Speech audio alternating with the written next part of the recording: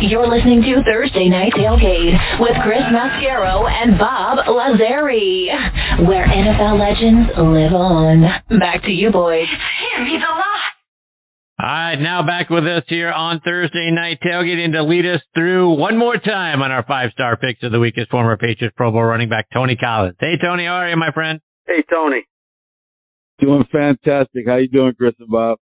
Good. We're good, thank you, Tony.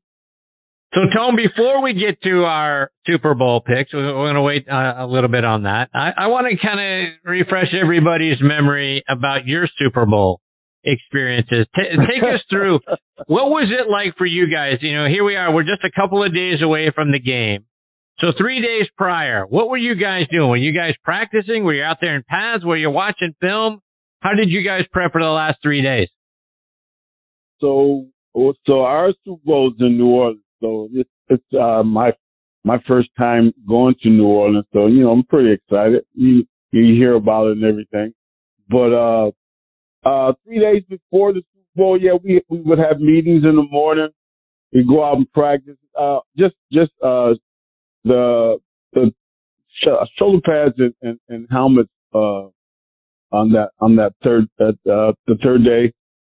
So we go out, practice, come back in, maybe have a meeting that night. Y'all have, you know, when you get back in, probably around 3:30, 4 o'clock.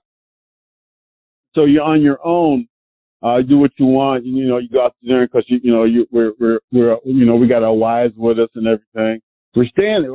We're also staying in the same hotel as the Chicago Bears. So we're all staying in the same hotel.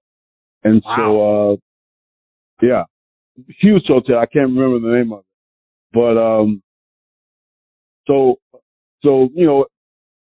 we have curfew. So, you know, you go out to dinner, you know, you go out on the strip or, you know, go see some sights or whatever. And so so our curfew was, 11 o'clock every night. And so we know we have to come back in at 11. As we are coming in, for our curfew, the Chicago Bears are going out. And that's the whole week. That's that whole week we were there because we're all staying in the same hotel. But you know, it was a lot of more media than, you know, before any other game, of course. Not as much as it is now because of because cell phones and so much stuff that they have now that they didn't have in '86. But you know, it was a game that, you know, I remember a few nights just sitting in my hotel room and thinking, you know, man, this is the game that you've been dreaming for all your life, and you played in your backyard 1,000 times, and you know, it gets really exciting, man. But I tell you, when kickoff time came, and you know, you're in the game, it was just like another game then. But just the hype before it. I mean, there's so much hype now. I just can't imagine what these guys are going through and all the different how big social media is right now. It's got to be crazy. Because I felt it was crazy for us. Because, you know, you walk back to the hotel room and you got reporters trying to talk to you. What do you think gonna happen? Blah blah blah. And you know, you're just not used to it. But all in all, man, one of the greatest experience I've ever experienced in my life. Even though we lost the game, it was great getting there and great to say that, you know, we were the first Patriot team to go to the Super Bowl.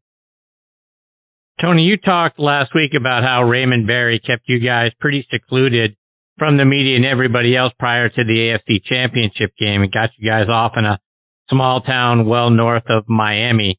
How did he keep you guys focused and more importantly, out of trouble around the Super Bowl, being in New Orleans where there's trouble on every street corner? That was one of the things. You know, you don't want to miss curfew because that's a big fine. You know, you're not trying to lose any money. But you know, we as a group, man, we were pretty focused coming into the game. You know, we never went into a game we didn't think we were going to win. But just the hype. I think one of the things that helped us a lot too. You know, you have your wives there, and and a lot of guys are with Robert Weathers and his wife and my wife were really close, and so we just spend time together as a family, really. But the single guys, they're out there on their own. I know they were having a great time, but at the same time, man, it was we met every night before curfew, and that was one of the things that I thought was pretty special too, just to meet and the wives, the couple nights that the wives were able to come as well. But Raymond did a great job, man. We were I don't know if I told you guys this. I did a golf tournament, and this is years after the Super Bowl, and because we really thought we were going to win the game. We really thought we could. Raymond Berry was at my golf tournament. I think Raymond Berry, Stanley Morgan, Irvin Fryer, and Andre Tripp were all sitting in a little restaurant, and he said that the Chicago Bears defense was ahead of its time, and the only team that beat them that year were the Miami Dolphins, and because of the gunslinger they had with Dan Marino. But he said that the Chicago Bears defense was ahead of its time, and we really didn't have a chance because of the personnel that they had to play that defense. It was incredible. That defense was something special, and it really kind of smothered. But I would tell you this, and this is a personal thing. I think we should have started Steve Rogan instead of Tony Eason that day, and but we didn't, and because actually Tony had got hurt, and Steve actually took us to the Super Bowl. Tony got healthy, and Tony started the game. But my opinion, but who knows? Because of their defense, it was pretty special. Who knows what the outcome could be? All right, fellas, let's get on with our Super Bowl picks. And just to recap, season standings. Tony, you're 30-20, a one-game lead over Bob, who is 29-21. I'm out of it at 25-25. So we all know what's at stake here, right? And what's at stake here is Chris doesn't have to send Tony another trophy, Bob. That's what's at stake. So whatever has to happen so I don't have to remember Tony's mailing address. That's what's at stake tonight. All right? So whatever Tony does, Bob, you got to be George Costanza, and you got to do the opposite for me. You got to go the other way. So here we go. Tony, the Rams are a 4.5-point home favorite. The young players are playing the game of their lives like you were back when you were a young player. They're playing the game of their lives, and they're doing it in their home stadium. This is the second year in a row where a team is playing the Super Bowl in their home stadium. Buck did it last year. Tony, can the Bengals overcome all of that and get a win, or are you going Rams? How wild is that? I mean, 2 years in a row, and you got two teams playing in their home stadium. That probably never happen again. But the Rams defense is really special. They're going to get to Joe. I mean, I'm going to tell you now. I like Joe. I think Joe's cool, but I just that Rams defense, man, is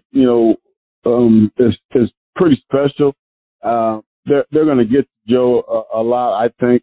I love the Rams offense as well. I think Odell Beckham being there helped a whole lot. Because now Kupp, they can't double team Kupp, and he's just killing it on the other side. So saying all that, I think it's going to be a great game anyway. I think it's going to be a lot of scoring because both teams have weapons on the outside to score points. And I think it's going to be a high scoring game. I think the last team that has the ball is going to win. And that last team, I believe, that's going to have the ball is Cincinnati. They're going to beat the Rams 37-24. to 34. Cincinnati won. Wow. You had me going all Rams, and then you do a right angle on me, and you go Cincinnati. Wow, okay. Bob, tell me you're picking the Rams. Yeah, well, you know what, guys? I am on record on a different radio station. I made my pick earlier in the week, but in the interest of competition and of my friend Chris Mascaro's mailing abilities, I got to go to my Rams scenario. I got A and B here, so I'm going to go with my Ram. I do think a flip coin, one of those flip coins games, but I'm going to say the Rams can win this game. Number one, it was the team that was built to win now. As we talked earlier in the show, Tony, I think McVay needs to get the monkey off his back with this, as far as to really cement himself as a great coach. They brought Stafford in here to win now.